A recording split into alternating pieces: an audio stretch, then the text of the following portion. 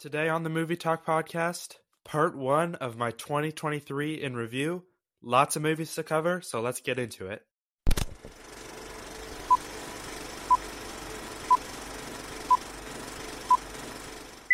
Okay, so part one is going to be everything I saw in 2023 that is not included in my top 25.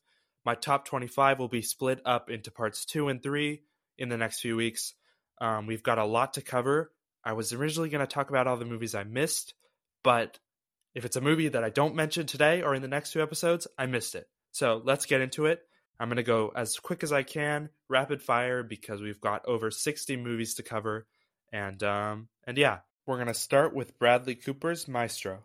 Super interesting stuff. I think the central failing of the movie to me is the quote it opens with, the Leonard Bernstein quote that goes, "A work of art does not answer questions, it provokes them, and its essential meaning is in the tension between." I just think the movie fails to live up to that. The movie does not really ask questions, and there isn't really central tension for meaning. I just felt it was kind of hollow and empty.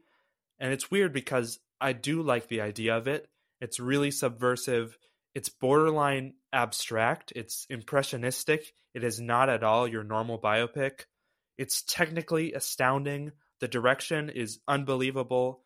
I mean, every single stylistic choice in this movie really works. The performances, Bradley Cooper, I'm a little more mixed on, but Carey Mulligan is phenomenal. She is like full-on actorly going for it.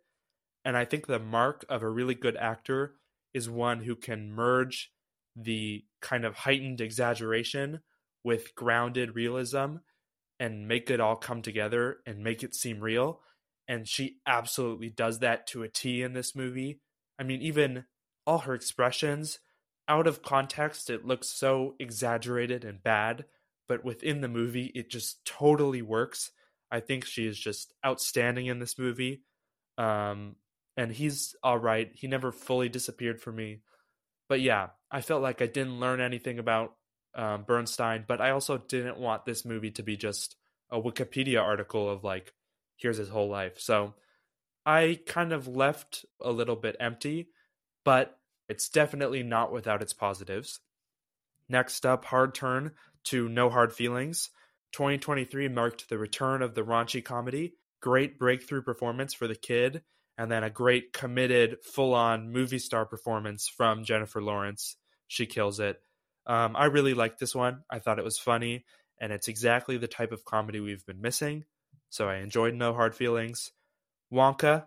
Speaking of movie stars, Chalamet, I don't know. I felt he was miscast, but he did the best that he could.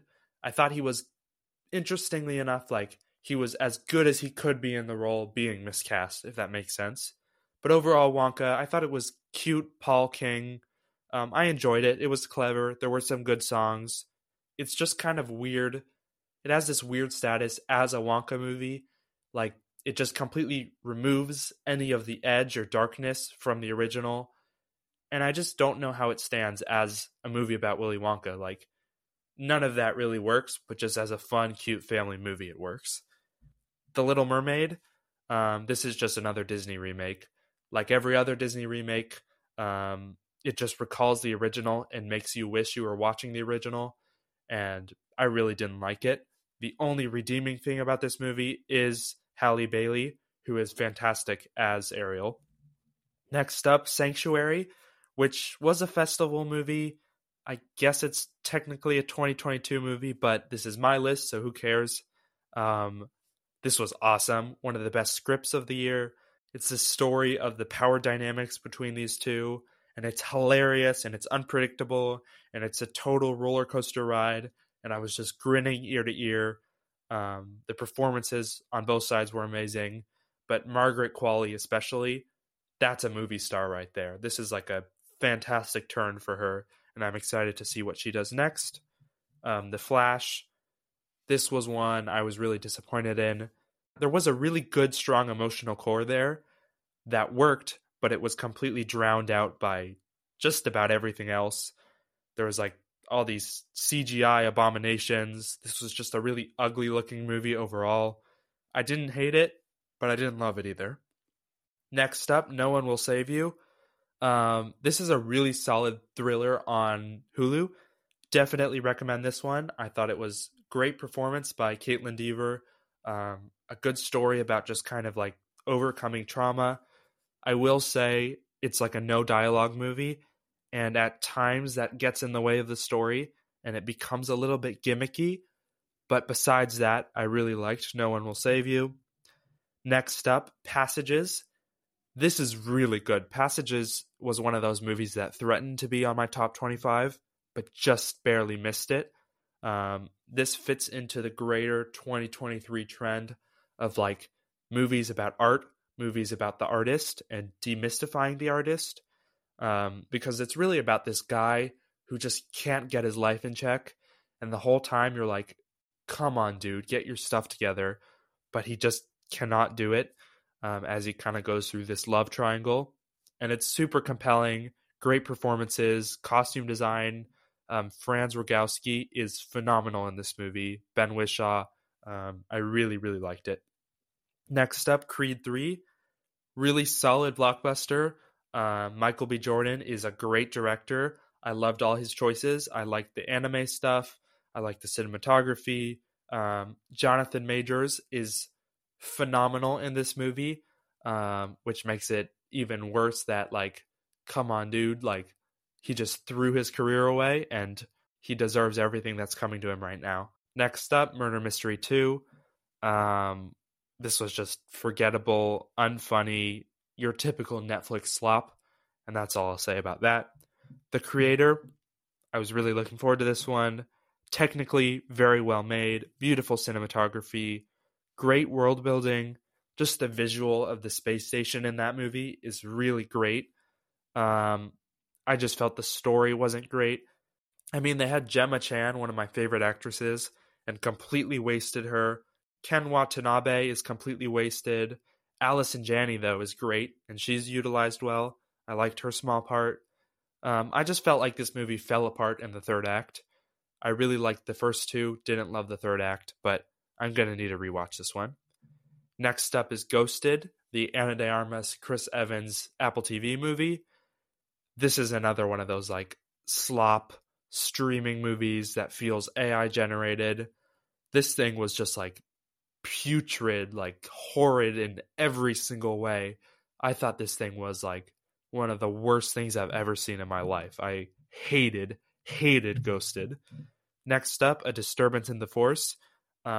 Really fun Star Wars documentary about the Star Wars Holiday Special, the infamous Star Wars Holiday Special. I really like how this doc was funny and it made fun of the special as it should and as the special deserves, but it wasn't condescending and it didn't make fun to be mean-spirited or cruel. It really did interrogate why and how did this thing get made and what was the context of this thing. And it really worked just as a documentary exploring that. Next up was Blackberry, another Apple one. I think I might be wrong on that. This was another kind of solid movie. Really enjoyed it. One of those kind of rise and falls of a company. This thing is bolstered by its clever moments, some funny moments, by its performances. Glenn Howerton specifically really, really elevates this thing and is a standout. Next up is The Marvels. This is another one. I have really complex thoughts on this one because I really like a lot of the ideas in this movie. The idea of like siphoning off resources to save the planet, the Kree planet. On paper, this movie really works. This is like a great outline, but it's just in the execution that this thing completely falls flat. You could tell this thing was like hacked to bits. It felt so choppy. They were going for like fun and breezy and light, and I enjoyed it when that tone worked, but for the story and the scope of the story they're trying to tell, fun and breezy doesn't really work when you're telling this story. Just everything about this movie was light on development, from character development to the progression of, their relationship, the central trio, to the villain who was completely underdone, underdeveloped. I thought just a terrible, terrible villain. I mean, this movie doesn't even commit to its fun stuff. Like, there's some good action sequences. That stuff works. The stuff with the cats, like eating everyone, that was funny. That worked. But then, like, they go to the singing planet and they don't even commit to that. Like, there's not even that much singing. And it's just doesn't work. Like, if you're going to do it, fully do it. Go for it. Don't just, like, water it down. And I was just disappointed by that. The Boys in the Boat, George Clooney movie, solid, nothing special. This is kind of a dad movie. Just a solid, well done sports movie. I really didn't have any issues with this. The Royal Hotel. This was kind of a thriller set in the Australian outback. I really liked this. Kind of a tone poem. There's not much detail there. It is a little bit underdeveloped in areas, but I think the atmosphere of this movie and the feeling of this movie makes up for it. And I really liked The Royal Hotel. Next up, Ant-Man and the Wasp: Quantumania. I talked about this one with Chris. Just did not like this one either. Failed completely, that pulpy sci-fi tone. I get what they were going for, the Flash Gordon, Star Wars stuff. Just did not work at all.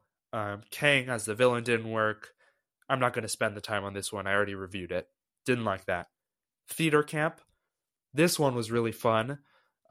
It's a very specific style of humor, so you're either going to kind of get it and love it, or it just won't click for you. It did click for me. I thought it was hilarious. Ayo Edebiri, phenomenal. I mean, the year she's had, just really funny stuff, and I really liked Theater Camp. The Unknown Country. This is another really beautiful, meditative tone poem. This is another one about like overcoming grief. And this is just a showcase for Lily Gladstone. She is just unbelievable and great in this movie, and I really enjoyed it. Next up, Transformers: Rise of the Beasts, which I call the epitome of mediocre. Didn't love it, but it did have good performances. I thought Michelle Yeoh was a standout, and that's all I have to say about that. Speaking of mediocre, the Super Mario Brothers movie, this was fine. I mean, it was a paint-by-numbers nostalgia grab.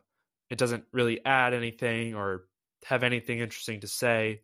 It's not particularly interesting or inventive or anything at all. It's kind of in one ear, out the other, but whatever. I enjoyed it. It's fine. Wow, we're on a bad run here. Heart of Stone was the Netflix movie with Gal Gadot. This is another slop streaming movie. That kind of Netflix slop genre is becoming a genre of its own. It's just horrendous. This thing has no redeeming qualities. It looked like mud. So visually ugly. Another AI written movie. This is like Mission Impossible light. This is even like Fast and Furious light. And I hate the Fast and Furious franchise. So that means a lot coming from me. So didn't like that. Golda. I saw this one because it was nominated for makeup and hairstyling at the Oscars. Another really kind of underdeveloped script, repetitive. There were some interesting stylistic moments and a solid performance by Helen Mirren. But overall, this wasn't great. And I was a little bored, honestly. Next up, Aquaman and the Lost Kingdom. This one also middling, boring. The buddy cop in this did not work for me. I don't know. The DCEU just completely went out with a whimper, and did not like that. Next up, Elemental. I talked about this one with Chris. Nice little Pixar rom-com. Really enjoyed it. I liked the immigrant allegory of it all. I liked the design, the animation. Enjoyed Elemental. Next up, Air. This is a standout. This is one that should be or would be on my top 25 if this year wasn't so great. Matt Damon kills it as the lead. He's really underrated. Everybody just takes him for granted, but he is a really, really great actor. He has a great monologue in this. Also, just the ensemble cast, Chris Messina, Jason Bateman, Ben Affleck, Viola Davis is really understated in this, and she's fantastic. Really, really liked the whole cast. The script was great. It was hilarious. It was moving.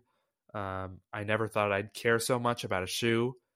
It was very sharp, witty, fast-paced, kind of rat-a-tat-tat, very Sorkin light, but I don't mean that at all in a derogatory way.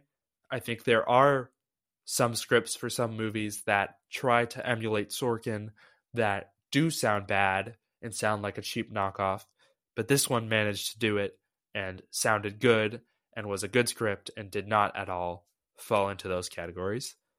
So yeah, Air, inspiring. I thought it was powerful, completely satisfying. Probably the best brand movie of the year. Next up, Cocaine Bear. This is a movie with a great premise that it just does not live up to.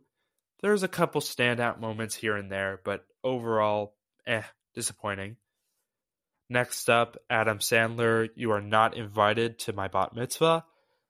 I mean, this was cute as well in moments, coming of age. It was cool to see him with his real life daughter. But I will say, if you're looking for a good 2023 coming of age movie, there is one that is far superior that I will be talking about in my top 25. So listen to that.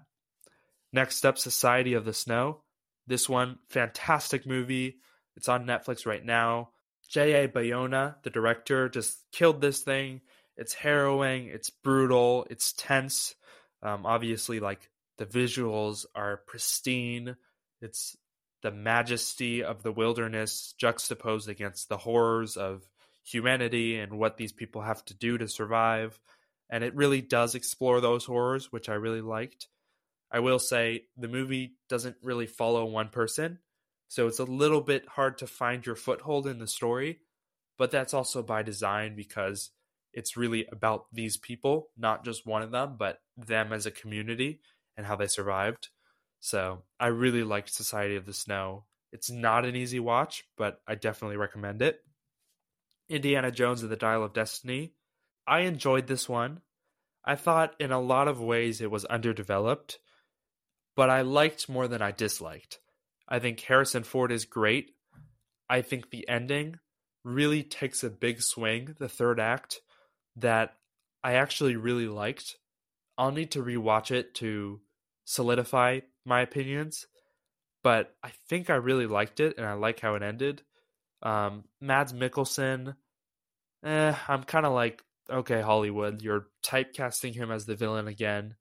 I thought he was kind of not great in this movie, but I enjoyed this. I definitely need to revisit the whole franchise though, because I don't know how this competes with some of the other Indiana Jones movies. Okay, 31 done. We've got a lot more to go. Let's keep going with Shazam! Fury of the Gods. This really was the year of the middling blockbuster, especially superhero movies. I didn't love this thing. Something about it just didn't click with me. It had heart, it had solid action, it kind of had all the things, it ticked all the boxes, but it just didn't click, and I don't know what it was. I didn't love Shazam! Fury of the Gods. Next up was Nyad, and this might be controversial because this movie, it got kind of a lukewarm critical reception, but I thought Nyad was honestly pretty terrible. I think the sports movie sense of accomplishment in the end, the triumphant, like, she did it, which works and it gets me too, and it's a really effective moment.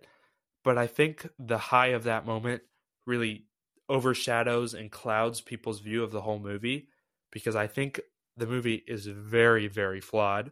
I think it's full of stylistic flourishes and moments that just do not work at all. I think Annette Bening, I thought she was pretty terrible, like hilarious in all the wrong ways. I think she was just like, frankly, just bad in one note and just not good in this movie. Part of it's not her fault because she's just playing the character as Diana Nyad was. She was abrasive. She was like this. But the movie, the script really doesn't do her any favors, doesn't give her any sort of dimension or richness or nuance in the characterization. And she's just really flat and it does not work at all. I mean, the most scathing criticism about this movie is that I was cracking up at it in all the wrong ways. I was laughing at it, not with it. the one redeeming quality is Jodie Foster, who I think is really great in it. Next up, Dungeons & Dragons: Honor Among Thieves. I had no expectations for this. I did not like the trailers. I've never played the games. I'm not a Dungeons & Dragons guy. But this was really cute, really clever, charming. This is kind of what the model for blockbusters should be. Like, it's just a really fun, well-done movie. I actually highly recommend this movie. It was very good. Next up, Blue Beetle. Another really cute, heartfelt one. Not as inventive or original as Dungeons & Dragons, but still fun. All the family stuff works. All the, like, kind of character stuff works. I think the superhero stuff, the DC stuff, is the weakness of this movie. Susan Sarandon as the villain is pretty bad. But yeah, that's Blue Beetle. Next up, 1001. This was a really great movie. This was another one that threatened to be on my top 25. Just a really effective, gut-wrenching drama. When the reveal happens, you'll be shocked. Teyana Taylor is phenomenal in this role. One of the best performances of the year. Supremely under-recognized, which is disappointing. But yeah, highly recommend 1001. It's great. Migration, the Illumination animated movie. It was clever, cute, good for kids, nothing special. The Color Purple was, of course, the big remake of the musical. This thing was great. This one also threatened to be on my top 25. I thought it was really powerful. It was emotional. The performances really carry this thing. Taraji P. Henson is phenomenal. It is a big, loud performance, but really she shines in the quiet moments and the looks she gives, and I think she's very good. Fantasia Barrino is solid as the lead. Coleman Domingo's great. Danielle Brooks completely steals the show. Corey Hawkins. I really, really liked The Color Purple. Next up, Eileen. This was another fun one. It's like this moody, atmospheric, psychological thriller-ish movie where you think it's going in one direction and then it completely turns on its head and just goes the other way. And I really liked this one. I thought it was super effective and really enjoyed Eileen. Rustin, the Netflix movie.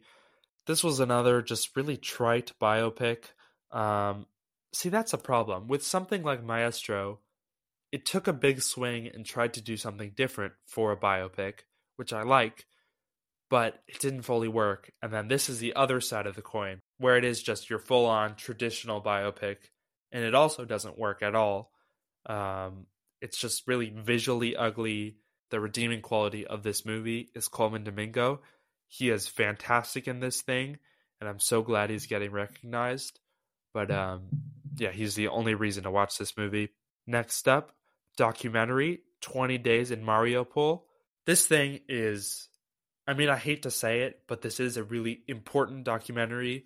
It pulls no punches. It's effective. It's a really tough watch. It's pretty horrifying, but very good. If you don't know, this is about Russia's siege on Ukraine, the invasion, and it focuses on these reporters in the city of Mariupol. And it's horrifying, but it's just like great documentary filmmaking. Next up, The Hunger Games, Ballad of Songbirds and Snakes. This was a solid adaptation of the book. Well made. I really liked it. It doesn't really ever get to like great or amazing for me, but just overall very good. Next up, Nimona. This is one of the best animated movies of the year. It's inventive, it's funny, it's got this emotional gut punch. I thought this thing was fantastic, and I highly recommend Nimona. Next up is Beau is Afraid. This is the new Ari Aster, and this one was fascinating. I think there are sequences in this movie that are like jaw-droppingly incredible. The opening, when Joaquin becomes like a part of the play, like all that stuff is really, really good. And this movie, more than anything else I've ever seen, captures the feeling of anxiety, but this is way too long. It's a really tough watch for 3 hours, and it really overstayed its welcome. And by the end, I was like, okay, let's get this over with.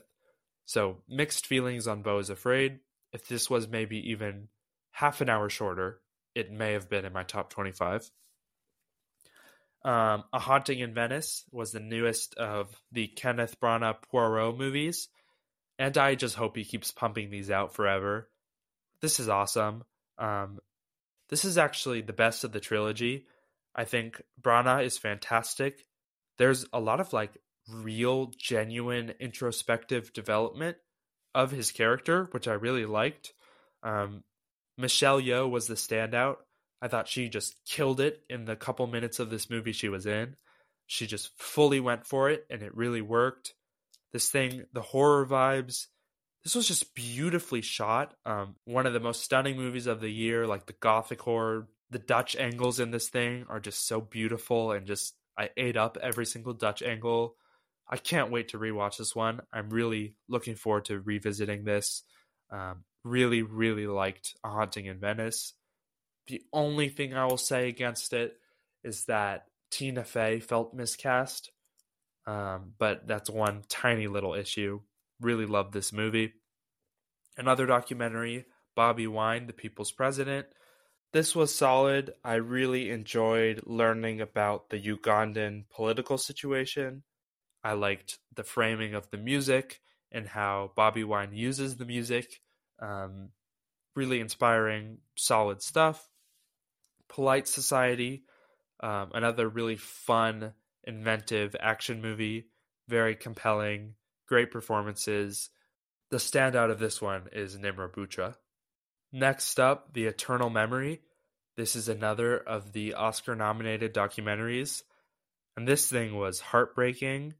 It's this portrait of this couple. One of them, the husband, has Alzheimer's, dementia, and seeing his decline, and yet their relationship, it's beautiful, it's completely soul-crushing. As you would expect, it really hits all those emotions.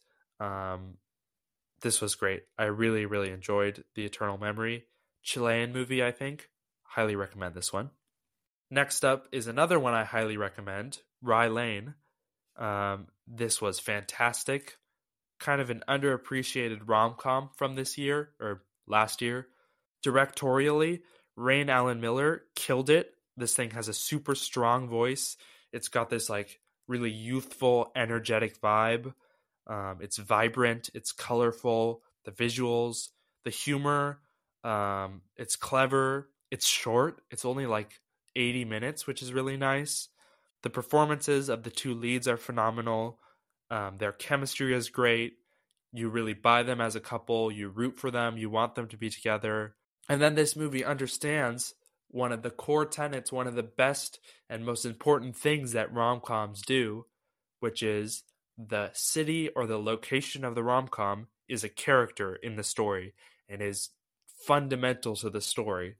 And London in this movie is totally a character. This thing is distinctly, not that I would know, but from what I can tell, it's very distinctly London. And I really, really enjoyed that specificity.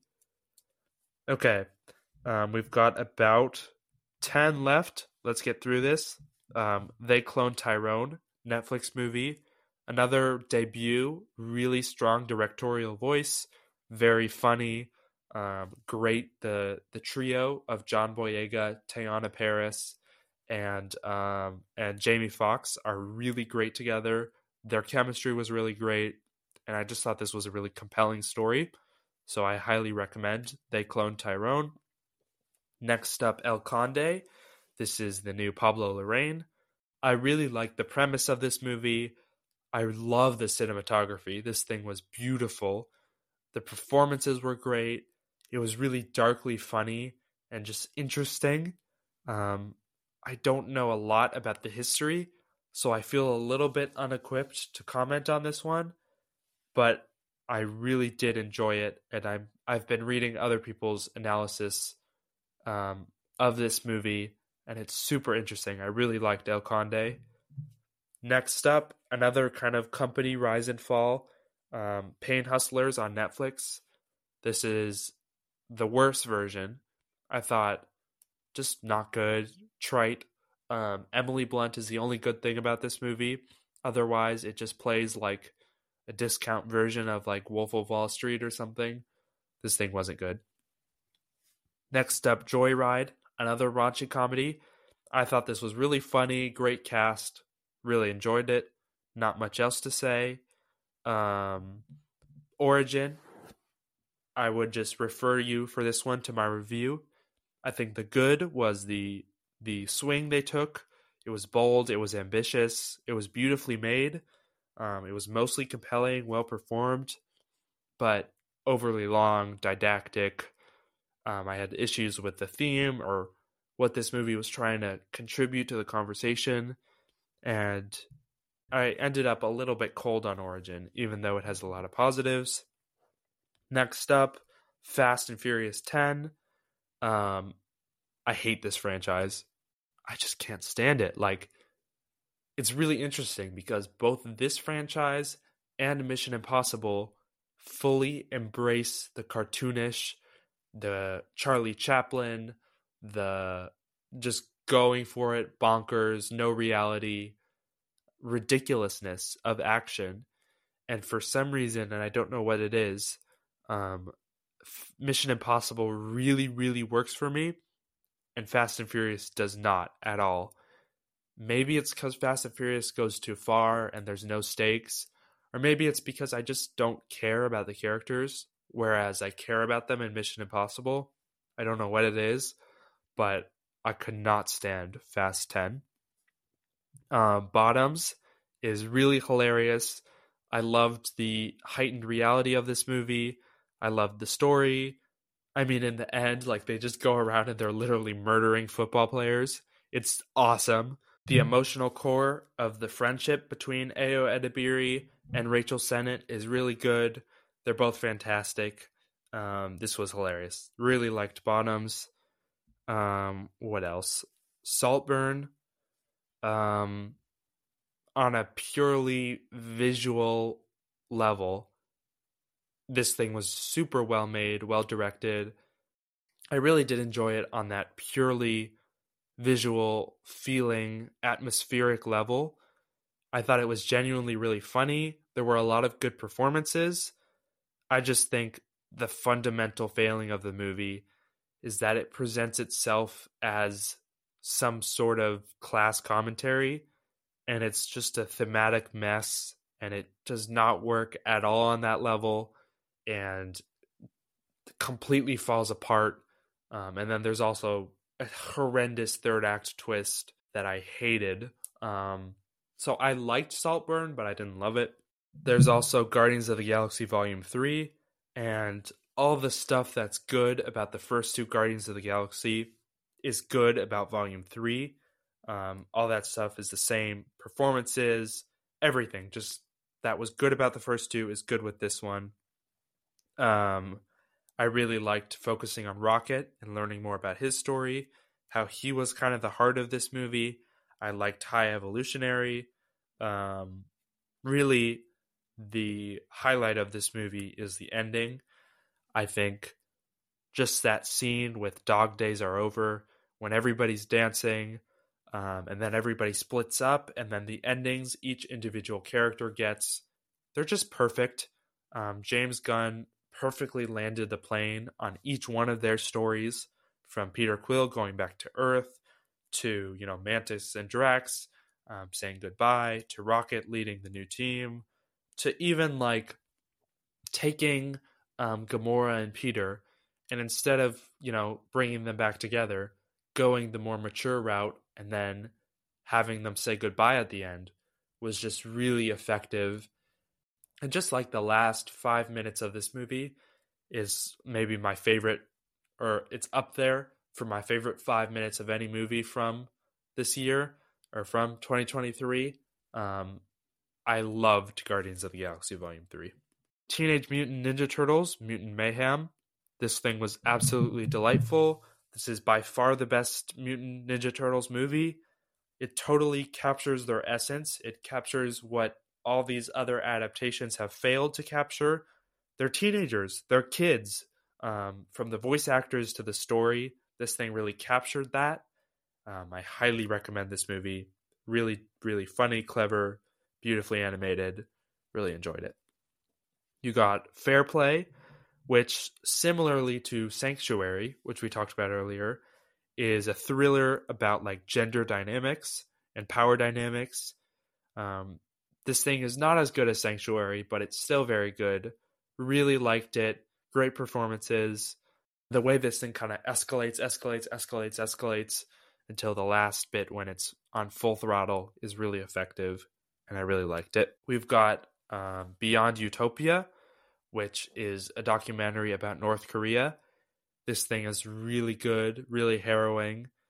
And the thing that really struck me the most, I would say, is the programming in North Korea and how these people that are trying to escape the country, they still love Kim Jong-un, and they don't blame him at all for any of the reasons why they want to escape. And they still see him as, this amazing leader. And that's just how strong the programming is. And it's scary and it's impactful. And that really stuck with me.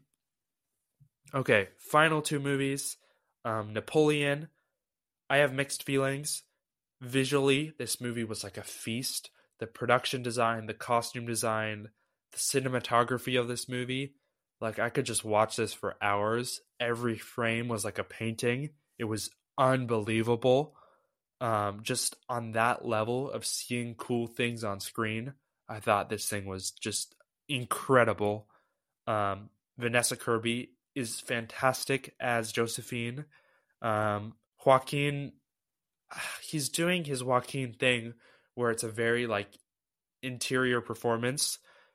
I just don't know how I felt about the characterization of Napoleon.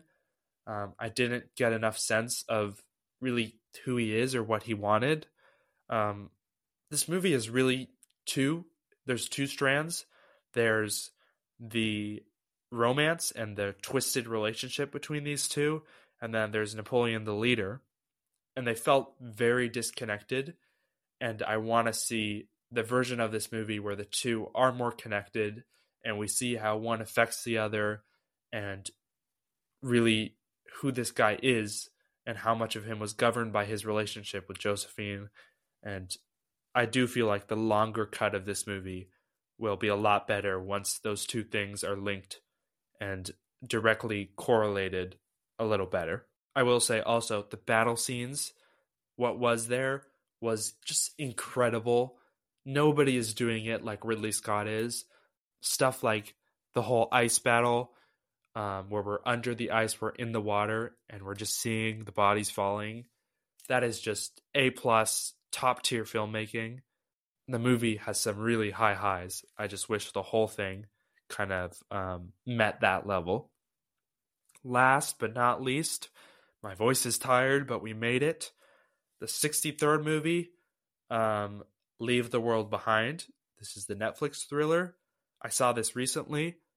I thought this was a really effective thriller. I really enjoyed it. Lots of great sequences, great scenes. My main issue with it is stylistically, I think it's complete overkill. I think a lot of the choices really detract.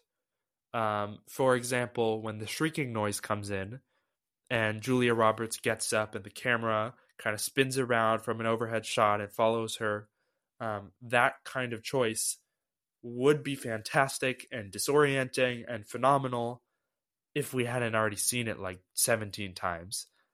I feel like they overused the camera motion and all that stuff so much that it lost its effectiveness, it lost its impact, and I couldn't help but imagine how much better it would have been if they were a little bit more conservative with moving that camera. Other than that, really enjoyed it. There was some heavy-handed exposition. There were some little script things that didn't fully work. I do feel like the reveal that like this is a civil war came way too late, and it was something that was pretty obvious to any astute viewer. So I didn't love that. But other than that, I really liked it. I do think thematically it doesn't really work. Like, what was this movie really about? In the beginning, there's some cool evidence for it to be kind of a climate change allegory, but it doesn't fully follow through. It's kind of a hollow movie. It's actually similar to Saltburn in that way. Not nearly as hollow as Saltburn, but just a really enjoyable, well-made movie that doesn't really have much or as much as it thinks going on underneath.